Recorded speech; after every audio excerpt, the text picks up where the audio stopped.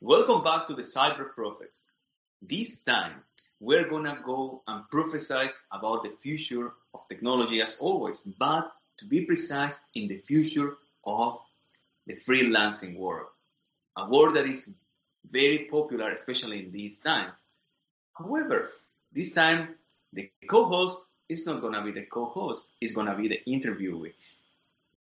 In the corporate world, or let's say in the freelancing world to be precise, he's known as Andreas Ellerbrock.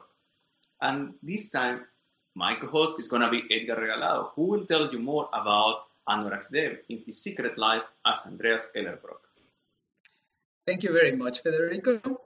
And that's right, I'm going to be your co-host tonight, and I am glad that we have the chance to interview Anorax Dev, which is better known as Andreas Ellerbrock. He has more than 5 years of experience in the corporate world, but he decided to do a career change and move to the freelancing world. And now he has been working as a freelancer for more than 2 years. He has completed independently and successfully more than 13 projects, and he is currently cataloged as one of the 3 top percent of best freelancers in his platform. This is something to be proud of, and we are proud to have you here, Andreas. Welcome to the show. Thanks for having me, guys. Now, Andreas, can you tell us why do you think freelancing is so important in these times? Oh man, like so many reasons. So the real reason why freelancing is taking off right now is because so far, corporate America, that business model, that structure worked really well for the industrial era, but we are no longer in the industrial era. We are in the information age. So freelancing is basically the type of work that best fits or best takes advantage of the age of information. We have so many tools right now, especially computers, the internet, mics, everything's getting, all these things, the equipment is getting so cheap that it just a better solution for anybody wanting to do work on a computer. The corporate world, it's way too strict, way too stiff. And because it's so tight that it cannot really adapt to the way things are working right now. They're not taking advantage of all the tools available, because if they did so, they would have to pretty much radically change the way they're doing business. And that's why so many people are fleeing their corporate world, because it's too restrictive. And not only that, it's really inefficient. I remember how when I was, for example, working at one of the companies that I was in corporate America, most of the time that I was there, I didn't spend it coding. I spent like a good portion of my time doing meetings, talking with the team, and like a lot of time procrastinating, because there was not enough work for me to do sometimes. So sometimes when you have a full-time job, sometimes you have more work, sometimes you have less work, but you're getting paid the same. So, and this with a whole host of inefficiencies. You're totally right. This is a common denominator that we hear nowadays. The corporate world is too stiff. There's a lot of bureaucracy. There are many rules, and things do not move as quickly as we as developers expect, right? Is this the reason why you decided to do a career change, Andreas? Well, it's many reasons. So I worked in corporate America for 5 years, almost 6. So the first 3 years I had an internship, and then the company got acquired. So everybody at the bottom pretty much got laid off. So I got laid off. And then I moved to another company that was related to the healthcare industry. And right when the 2016 elections happened and Trump won, saying that he was going to get rid of Obamacare, et cetera, et cetera. So the company that I work for, they panicked when he won. And then, like, they decided to do huge layoffs everywhere. The entire IT department was moved to India. And then, I met a friend of mine who happened to have an agency, a software development agency, and I asked him to help me get a job. He got me the interview, and then he told me that it was up to me to get the job after that. So I went to the interview. I passed with flying colors. I got the job, and they told me, well, since we don't know you that well, we're going to give you a 3-month contract, and if everything goes well, we're going to extend it, right? Well, so I did my job as expected. I did everything well, and when the 3 months ended, they just laid me off again because that company too had been acquired.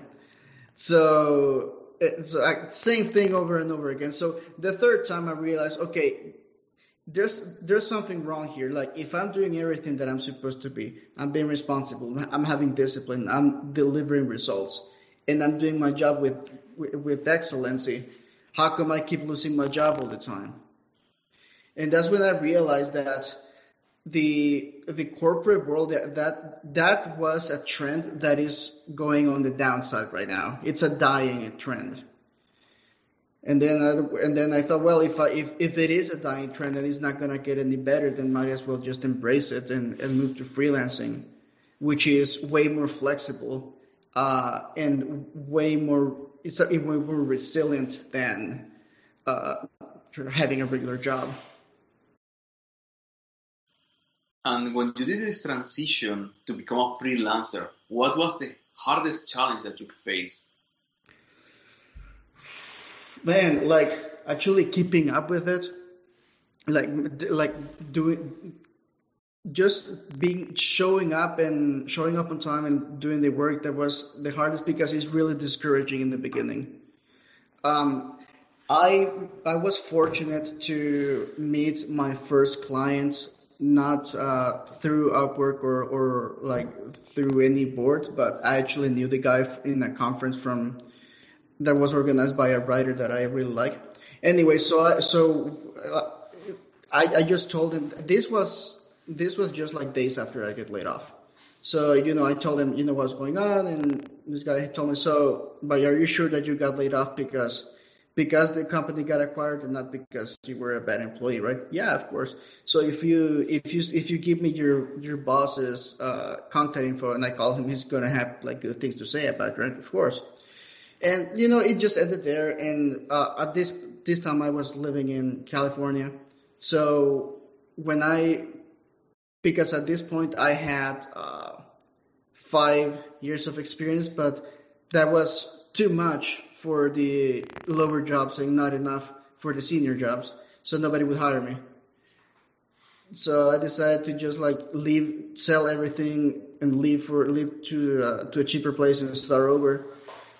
And I got my first contract from that guy, and then I just started getting more and more. But the first 10 contracts or the first 9 contracts were really badly paid.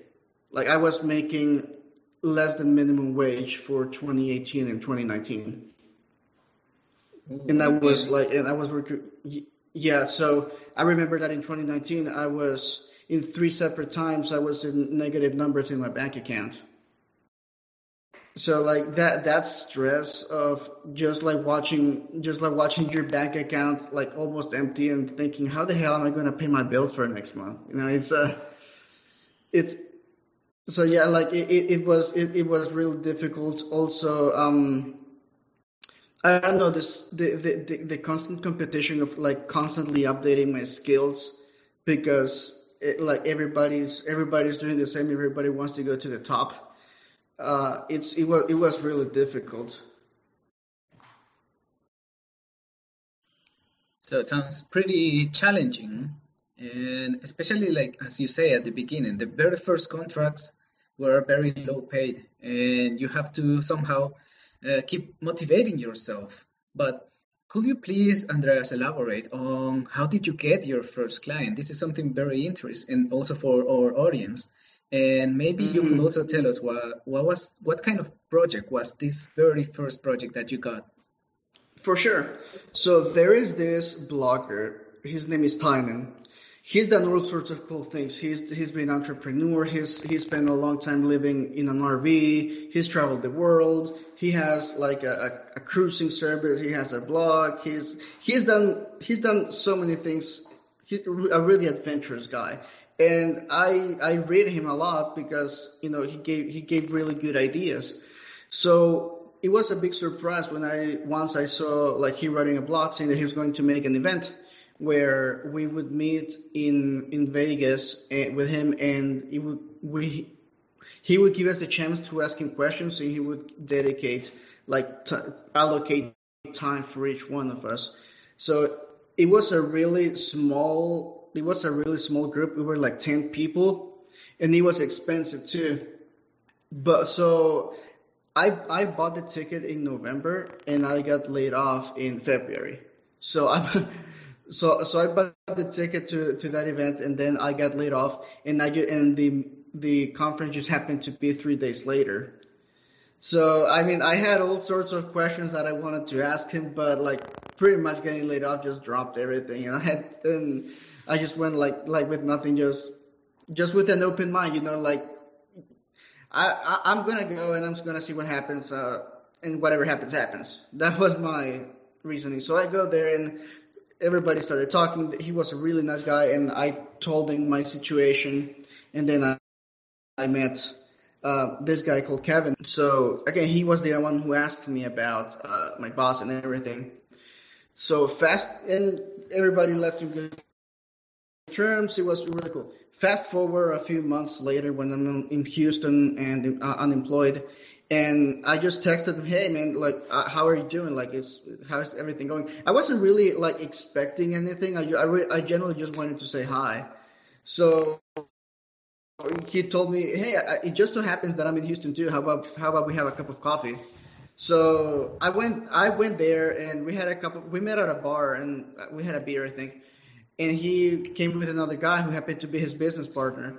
And he told me, okay, well, so here's the situation. We have a real estate business, and we have the problem that when we are showing the property to a lead, we need to have like a computer open with a spreadsheet just for extra things that they want in the apartment. Let's say that maybe a door needs to be repaired, maybe they need to change something in the roof, maybe some changes in the bathroom,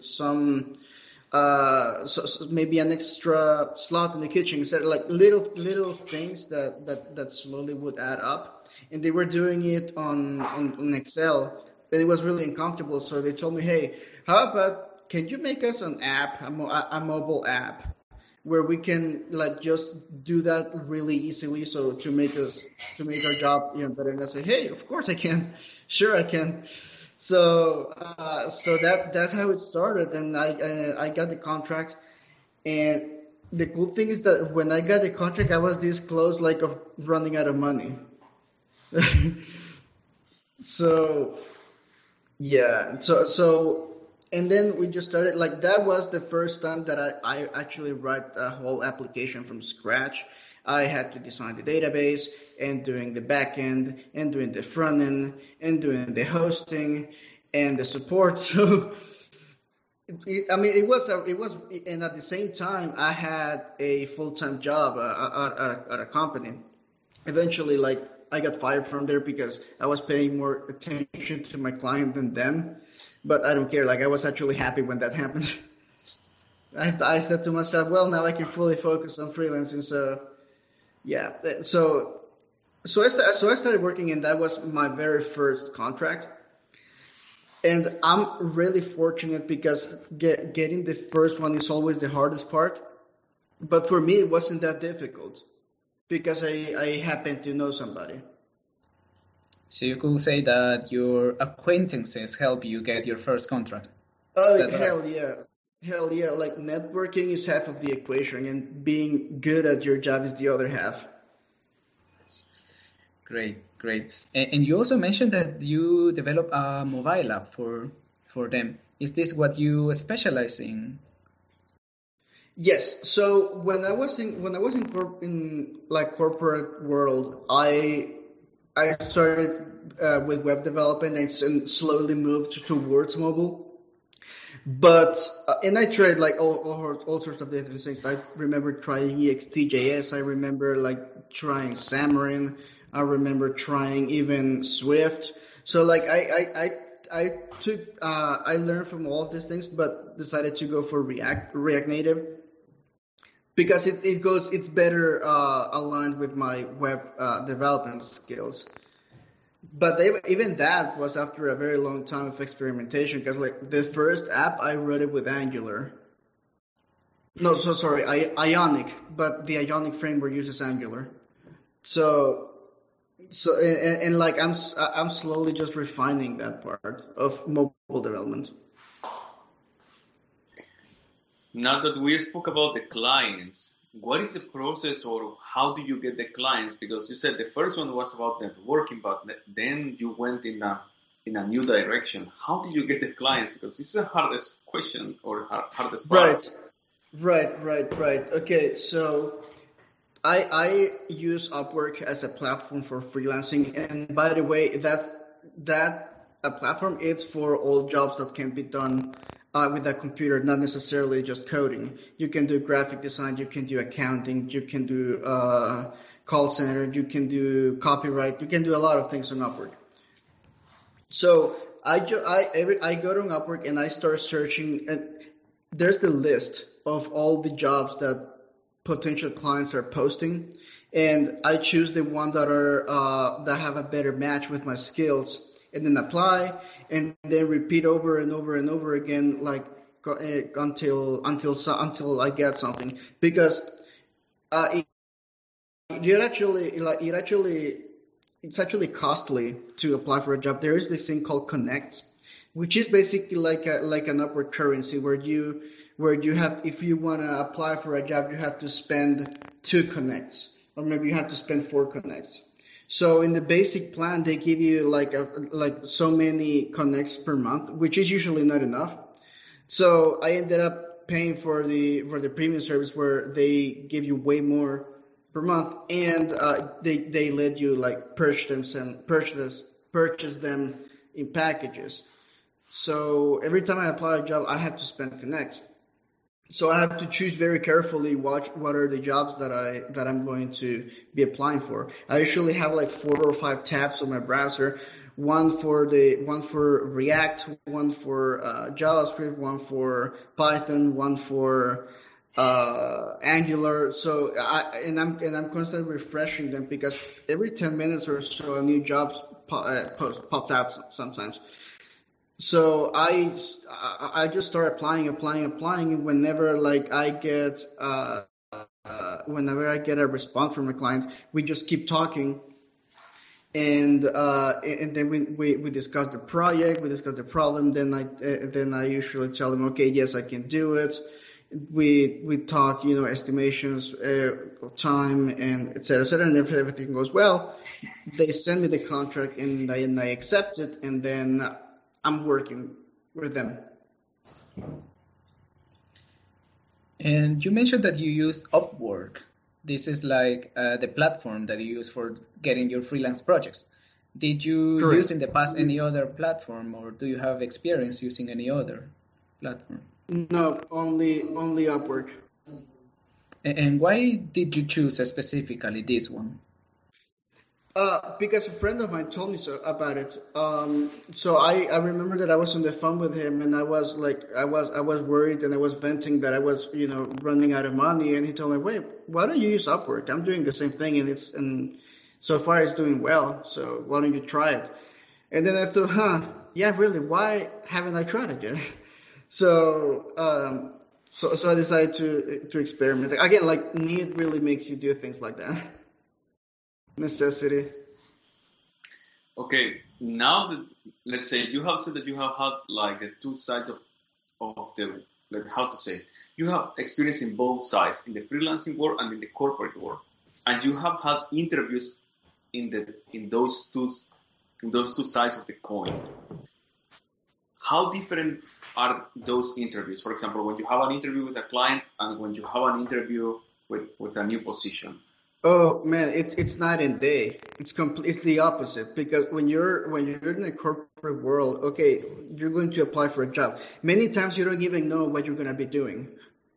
Like it isn't until the end or like when you actually meet them that you have to ask them what are we going to be building, and the interviews just are really really technical, right? They ask you all sorts of questions to know just how much you know about a language or a technology or a framework or whatever, and then it takes and then they say, okay, so we're going to go for the second interview, which is going to be next week. And then you have to wait another week to get the interview. So there's all the regulations, all the papers you have to sign, registering for free healthcare or no benefits. That's the word. When you have to register for benefits and filling your W-2 and all the legal work, right? But with the freelancing world, it's really different because of all the contracts that I've done, only one of my clients was a programmer, and he didn't really ask me many technical questions, just like a few about Angular. But most of the clients, they're the end users. They're the ones who say, okay, this is the thing that I need to get done. Can you do it? That's the only thing that they care about. Like they don't care if you're using .NET or Python or Java or whatever. They probably don't even know what that is. The only thing that they care about is that you actually can deliver it. So I remember, for example, that I was talking to a guy who built a scheduling software for workers in the construction business. And he built it himself from scratch, but it had bugs and it was really crappy made. So he told me what was the problem that they had, and he asked me, how would you solve it? And I would say, I'll probably move into relational databases is a good idea, and this and that. So if you're building, he built it with Angular.js, and so he told me how I would, improve the security, how I could make the workflow run smoother, etc. So I gave him my solution, and then he said, "Okay, cool. So I'm talking to other guys right now, but I'll let you know tomorrow if what's going on." So he called me the next day, and we had a conversation. We negotiate rates and all the stuff, and okay, you're hired. I'm sending you the contract right now. And that was it. So because this contract, so in Upwork, you have two modes. You can have fixed price contracts, and you get paid by milestones. So for example, when you do the login system, I'm gonna give you your first check, and when you get let's say Google Maps running on the app live, then I'm gonna give you the second check, and you do it by goals, or you hire them by the hour, and then they're just logging hours, and there's that. This one was a $1,000 contract, and for those $1,000, we agreed that I would fix 5 bugs from his app, which was a terrible idea, a bad mistake, because it turned out it was like, I don't know.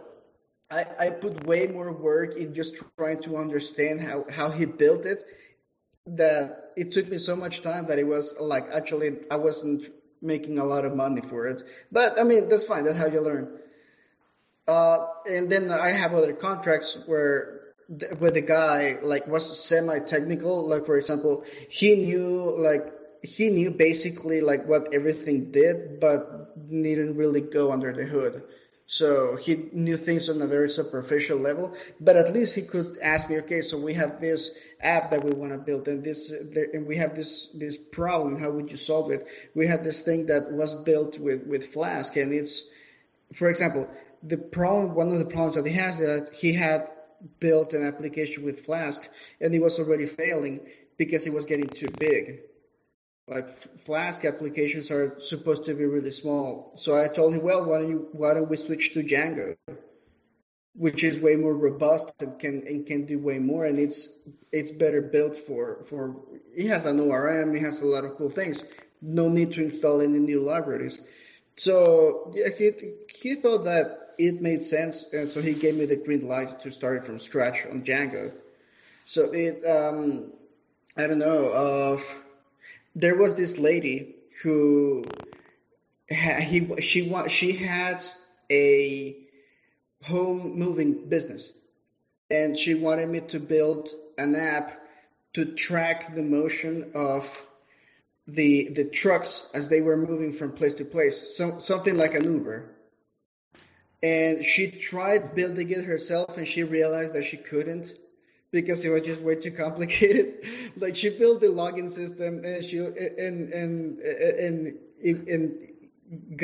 couldn't get it work. So she sent it to me, and the first test was, okay, get it to sign in, get it to log in, like get the basic security working. So I did it in like 2 days, and she was really impressed and she liked it. And a month later, she called me, hey, do you want to finish it?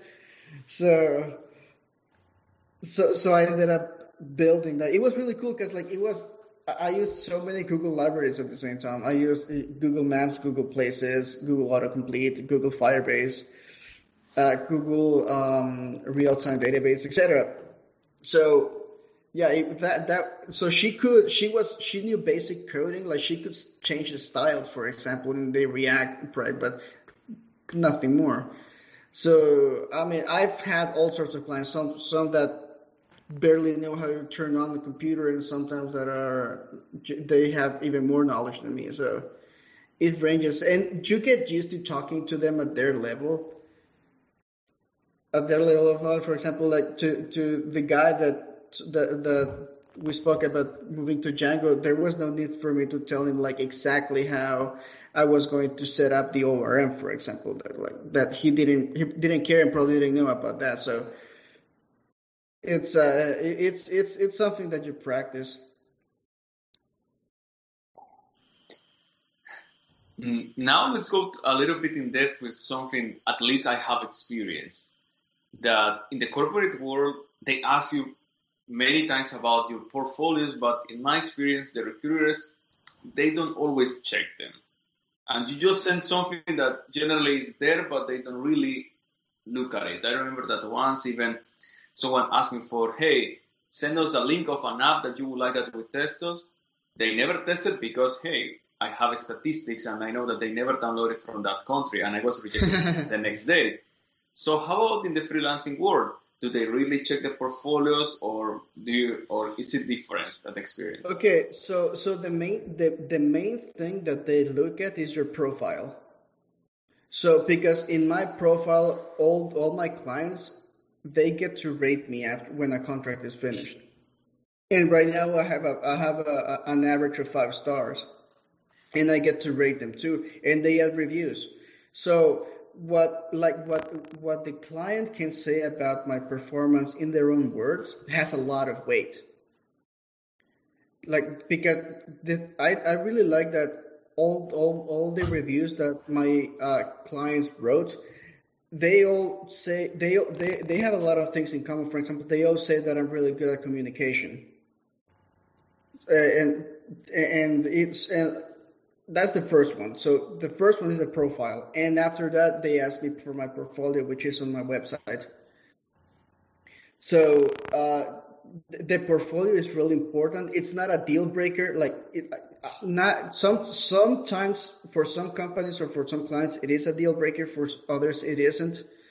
But generally, like I've managed to get jobs without a portfolio. And the reasoning is that like some of the, in fact, most of the projects that I did, I had to sign an NDA, so I cannot really share it with anybody, except in those circumstances when they let me do it explicitly. So yeah, it's a little complicated because, for example, the app that I did that was like Uber. like the truck tracker. That one is it's a private thing. It's something that can only be downloaded from within the company, right? It's not available on the App Store for everybody. Yes, I can totally understand that these NDAs are usually everywhere and are totally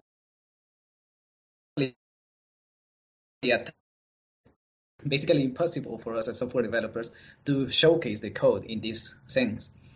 And now, Andreas, I have a very important question for you. When you were talking about the way that you get your clients, you mentioned that you have certain connects per month. And if I understand correctly, this kind of limits the number of clients that you can contact every month. Am I right? Correct. So if you're limited to the clients that you can contact, how do you usually work? Like, do you have any criteria for picking up your clients, or are you basically open to every single client that comes to you? Yeah, well, I mean, I check their profile too. For example, like there is the status of if they verify their payment methods or not. So if a client hasn't verified their payment methods, that's a red flag. That totally makes sense. If I remember that this guy wasn't a client of mine because I refused to work for him, but this guy sent me an invitation for a contract, and he had a 3-star review, so a 3-star average. So okay, I thought, so what's going on here? So I actually went to his profile and went to see what their employees had, like, or what other freelancers had to say about him. And basically, like, they all said that this guy was really cheap and he didn't want to pay them, or he wanted to pay them as little as possible. So when I see that, that is another red flag. If a client has to have 0 contracts and then is putting a contract offering $50,000, that's another red flag. I mean, it's usually bullshit. So I pay attention to the description of the product as well, because the more detailed, I can tell that the more serious they are about it. And when they're very clear or on what the skills that they want. Okay, we want somebody that is really good with React, and this is what we're going to do, etc., etc. Okay, then I can consider it. And other thing is that I make sure that the description of the product or the skill set really matches my portfolio. Because if I'm going to be applying for a contract that wants me to build an app in Swift, then it's a waste of time because I'm not an expert on Swift. It makes sense. Now, based on your experience and what you have seen in the freelancing world, what are the most demanded technologies? And what is the most common job that you can see people are looking for in Upwork? Oh, well, so for web is WordPress, Shopify, things like that. And and for the actual coding, it's React and Python. Those are the big ones. React, Python, more specifically Django. Those are in huge demand right now. Also a little bit of Ruby. I have not seen many jobs for Java developers. I have not seen many jobs for C# developers. But everything that has to do with JavaScript is pretty much like in really high demand. Oh, wow, that's very, very good to know. So for every JavaScript developer out there, better sign up for Upwork right now. And I have a very, very important question. You mentioned that most of the people that post jobs there are usually the final users of the app. That also gives us the thought that they do not know much about programming. So have you seen offer in complex areas such as computer science or software architecture, writing complex algorithms and that kinds of stuff? No. So like I mean, I'm pretty sure such things exist. I'm pretty sure if I started, I could probably find something like that.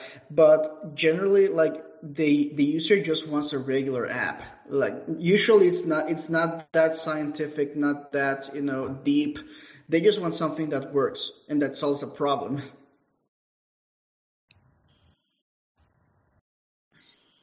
Well, I guess everyone is trying to solve problems. You were one of those, let's say, mysterious people who had the chance to get a client when he was working in the corporate world. But do you think that someone like, let's say, Edgar or me had any chance to get a job in Upwork? Because, hey, you said, well, Edgar is a Java developer, I'm a C# developer. Well, although I know a lot of things about JavaScript too, but my point is that we are from the corporate world. And if we would like to start in the freelancing world, do you think that anyone like us could have a chance? Oh yeah, absolutely. So like the factor on whether you can get a contract in Upwork or not, it's pretty much your attitude. Because when I started my first contract, I remember that the backend I wrote it in Web API and the front end in Ionic. But then when I started seeing, okay, nobody's asking for C sharp skills, then that means that I need to update. That's when I started taking Flask, is when I started taking Python. Also, okay, so when I did the first one in Ionic, then I saw, damn, nobody wants anything in Ionic anymore. Everybody wants Angular. So the next contract, I had to learn Angular. So and I had to delete Angular, and then a little later I saw, hey, people are asking more jobs in React Native than Angular, so I gotta learn React Native. Like here's the thing, like if you're willing to adapt and if you're flexible, you can make it as a freelancer because unlike the corporate world. I'm pretty sure you're constantly competing in the corporate world, but it's different like because you're competing probably like with your peers, like you're competing probably inside the company, but freelancing you're competing with everybody. I'm competing with the entire country, so that means that I constantly have to update. I constantly have to take online courses. I haven't made it like I haven't done this as faithfully as I would like to, but I would like to. I think if I took like, for example, 3 online courses a year and actually like applied that knowledge in contracts, when I do it, I'm flying. Like everything goes well. But the point when I start stagnating, that's when like I can see that I'm getting in trouble because like I start losing money. For example, my latest in my latest contract, we built a survey platform, and the front end was with React, and because I was doing more of the back end. My client like hired more front end developers. They hired like a small agency, like of 4 or 5 people, because they were not only front end developers, but they also designer. They were graphic. They made the design and the development, right? So I was basically in charge of them. I was telling them, okay, this is the next step. This is what we're doing. And then the first time that I saw their code, I couldn't understand what they did. And then I realized, damn, they're using React hooks, and I don't have experience with hooks. So I told him, dude, why aren't you using Redux? Why aren't you doing it like this? And he told me, well, because that's outdated. Like we've been doing this for 2 years. So then I realized, damn, this is a problem. So I had to take another course and I had to update on that.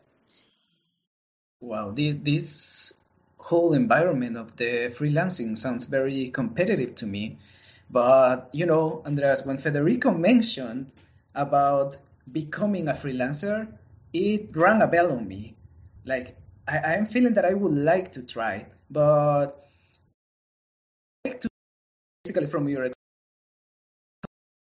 the benefits of choosing to be a freelancer over a corporate world. Like, Is there anything that you cannot get in the corporate? Oh man, there are so many things, so many reasons. Let's start with money, right? I mean, okay, what are the chances of you getting your salary doubled in the corporate world? Oh, like in 10 years, maybe. Exactly, exactly. But you're not gonna make a lot more money after you join the company. Like when you join, you negotiate a rate, and that's it. And like you're gonna stay there. Doesn't matter how long you stay there. Your rate is not really going to increase by much. That's But true. with freelancing, I have a habit or like a method that the first contract, like I made almost no money, or no, the second I did almost no money. But as I started getting more contracts, I have a rule that I increase my hourly rate by $10 every time I finish a contract, and like my clients are willing to pay it. So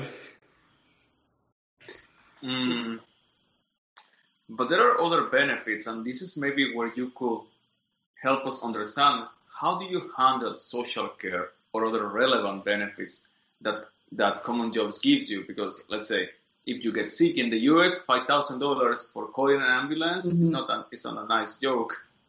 Right. Well, I mean, private insurance, like I charge more to my clients, but I use that money to pay for my healthcare and all that stuff. And I like it because like I get to choose it. It runs my way.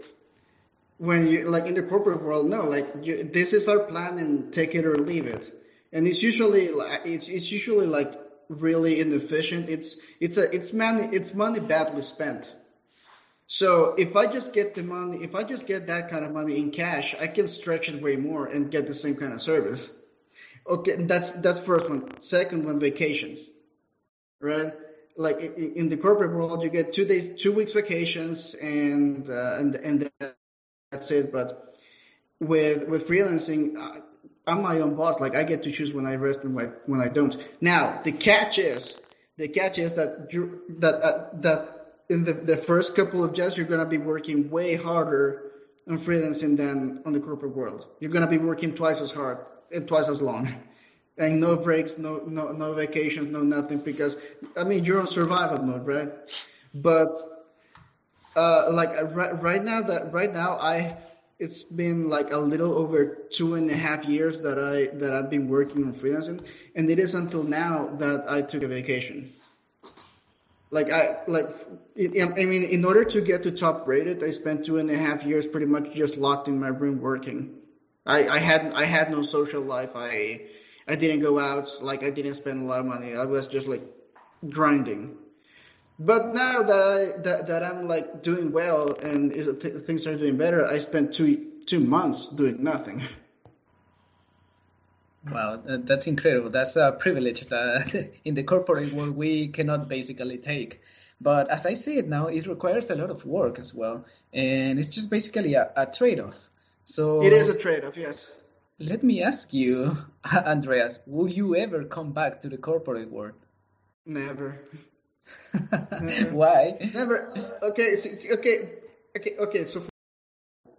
when you are in the corporate world, you're not like I don't know about you guys, but I never really they never gave me a project to myself. No, like it was a team, and I'm only building like a little part of a big thing, right? Or worse, just maintenance job, fixing bugs, like making things look a little pretty, improving here, improving there. But with freelancing, I get to build an entire project from scratch, from design to development to debugging to release to support, like all of those stages. And they have really helped me grow a lot as a developer. I can tell you that in 2 years I've learned way more in freelancing than 5 years in corporate world. I know things that I like it's night and day, like because even though when I was in the corporate world I was making decent money, I didn't really like believe in myself. Like I felt that I was not really living up to my potential. but instead of building really cool things, I'm here like basically just fixing bugs, doing maintenance, and browsing Reddit. So get into because here's the thing, like when you start freelancing, you're not just a programmer anymore. I mean, you gotta now I'm a salesman. I'm selling myself. I have to do marketing for myself. I have to learn to talk to people and be diplomatic and solve conflicts and solve disagreements. So it's all, and on top of that, I have to write good code, right? So it's a big difference. The other one, the other one is the freedom that I choose what I want to work with and what I don't want to work with. I mean, there are clients that I refuse to work with because they were just like too difficult. And I it's funny because like I spent so much time just working alone with the client, and when I joined the team for my previous contract, it was like it was difficult. I had to get used to it. I mean the freedom too. I worked I can be wherever I want. Like I can be anywhere in the world as long as I have my computer and an internet connection, and I can do my job, and my clients don't care. They don't care where I am. They don't care who I am. They don't care what I do as long as I deliver. In fact, some of my clients, I don't even know them. Like I don't even know what they look like. I only know their names, and they only know my names. Like it's so if you're somebody who values anonymity, I mean it's not fully anonymous, but it helps, you know. Well, it's understandable. There is one thing that I have faced, especially because in my case I'm publishing a book, and it's related to where you need to have a bank account. Do you need, when you join to Upwork, do you need to have a bank account in a specific country? Because some guys, hey, they can pay you through PayPal, but I'd say PayPal is not available everywhere. I know that in El Salvador, we have been fighting for around 9 years, and this is still not available. So maybe... Yeah, I mean, if you are outside of the U.S., I mean, for the U.S., you just have to have a bank account, and they just wire you. So, but if you're outside, it's a little complicated. I have a friend of mine who he created an account in Payoneer, which is a banking service in England, and they give you a debit card. So Upwork like makes a direct deposit to his bank account, and he just spends it on with his card.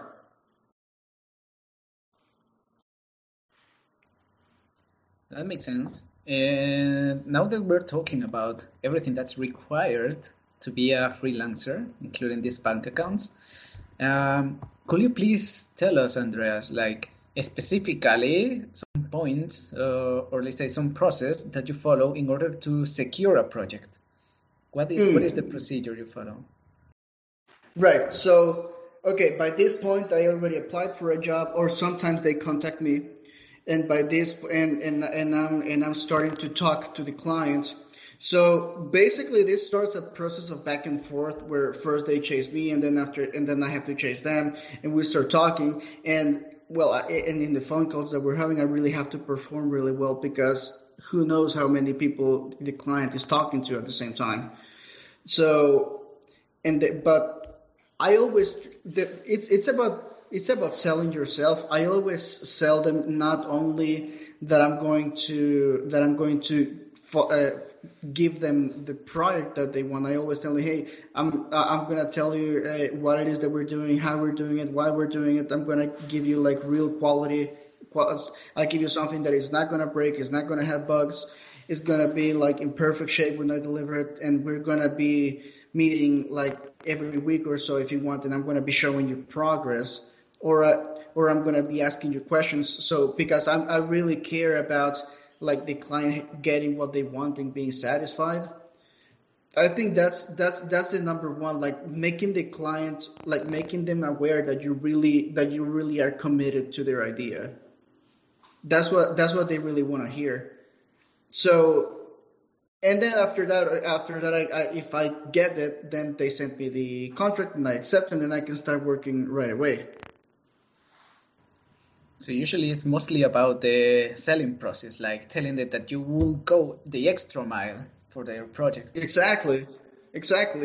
And not only that, but I mean, and in order to prove that I will go the extra mile, go to my profile, see what my clients have to say about me. So yeah, that's my process. Now, in our case, we're speaking in English, and yeah, we're speaking about the United States. But do you believe that, for example, someone from El Salvador, someone, let's say, from Latin America, or even, let's say, from Europe, want to jump to Upwork? Do they need to speak certain languages to get a job? And if it's yes, what is the required level to secure a job? Because as you said, everything is about sales, phone call. Okay, so I mean, you don't have to speak English if you don't want to, but you're pretty much going to be limited to doing business with Spain or with Mexico.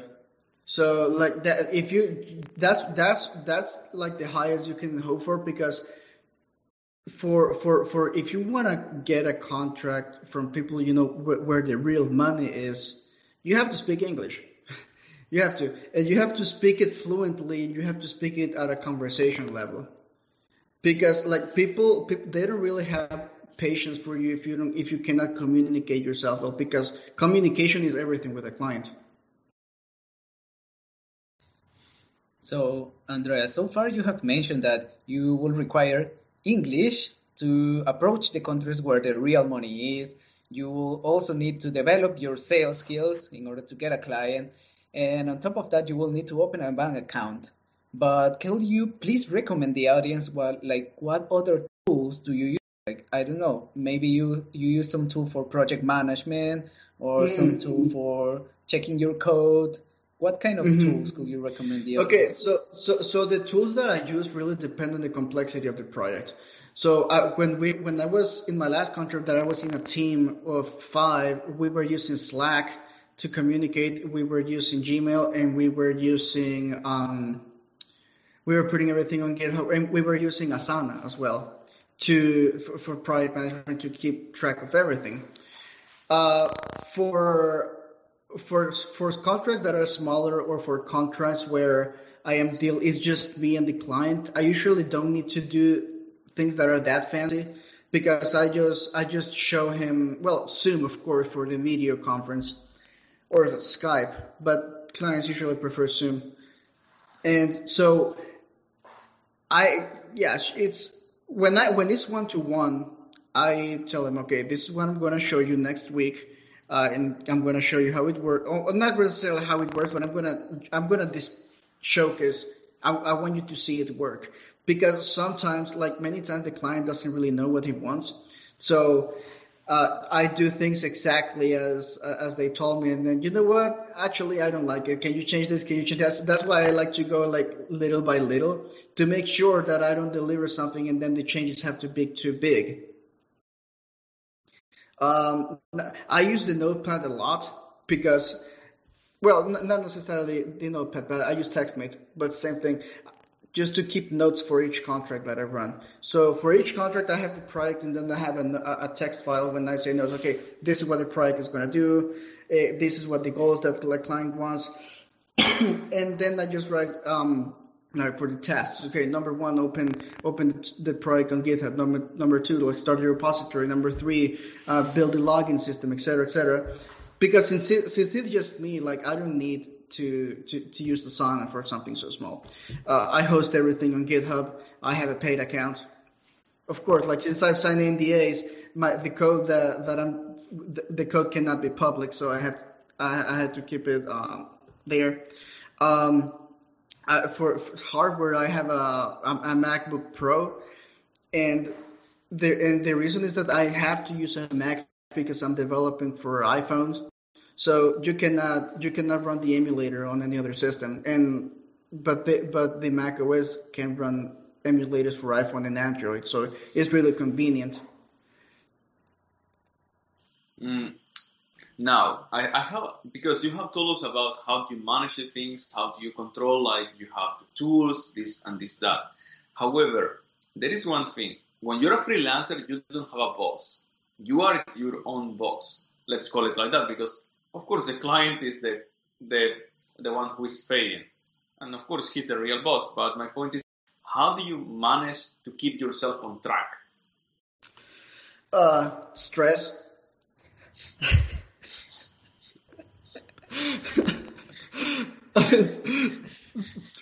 Stress is what keeps me in check. maybe let's go a little bit in depth in the stress Right. process. Okay. So for example, let's say for example that this is not something that I'm really proud of, but the past 2 years, like since I had to sacrifice everything and spend just working, like I just didn't care. Like I was busy on getting it to work and nothing else matters. But now that I'm a little bit stable, I'm trying. I have my schedule basically on a spreadsheet, just to make sure that I'm gonna be like I'm gonna be doing progress with work and progress with everything else, exercise, social life, etc. Well, you have found a very interesting way. And I have another question also that might interest our audience. And just let me know if the answer is also a stress, okay? And the thing is, well, you said that it was very hard for you at the beginning to get new clients. And I don't know, is it the same way right now, or is it getting any better? No, it's way better. It's a lot easier because, for example, I have a client that I've worked with twice already, and he just contacted me recently. Hey, I mean, I need help with something else. So since he already knows me and he already knows, just how well I work, I'm always getting things like that. These days, I am getting invitations for jobs that I didn't apply for. Wow, that's incredible. So yeah. So and not only and it's when they contact you, it's way easier because like they're gonna have to play on your terms. So okay, if you call me it's because of something, right? So this is my Yeah. rate, take it or leave it. And like it feels, especially like when I already have a contract and when I don't really need any more, like telling somebody to go fuck themselves because they pay too little, it's really satisfying. But now let's go a little bit deeper about that. In the beginning, I'm sure that you had stress was not even, let's say, the common word. There was another level of stress. How did you keep motivated when you couldn't get clients? Because when someone jumps into the freelancing world and you cannot get clients, even if you spend a lot of money in connects, how did you keep motivated and don't come back? Okay, let's go back to the corporate world. Yeah, I mean, so it, so I thought about freelancing for a while, for a very long time, and when I finally decided, like, okay, I just made my mind. Like, there is no plan B for me. I'm gonna go like straight in, and I'm not gonna stop until I get it. So like having that mindset of thinking I'm gonna succeed on Upwork no matter what. That's what got me through. Because and not only that, but like I said, I wanna have a comfortable life. I wanna have a nice place. I wanna have all these nice things, and that's fine. Like I'm willing to pay the price for it. So like before you get it, or before anybody gets into freelancing, like you have to do some like soul searching and be honest with yourself and saying, okay, am I gonna be willing to pay the price for it?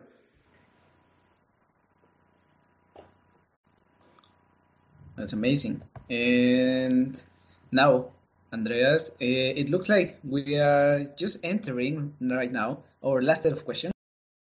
The first one, and just like to wrap up, I would like you to tell our audience what would be your recommendation to start doing, if they wanted to start doing freelance today, what would be your recommendation?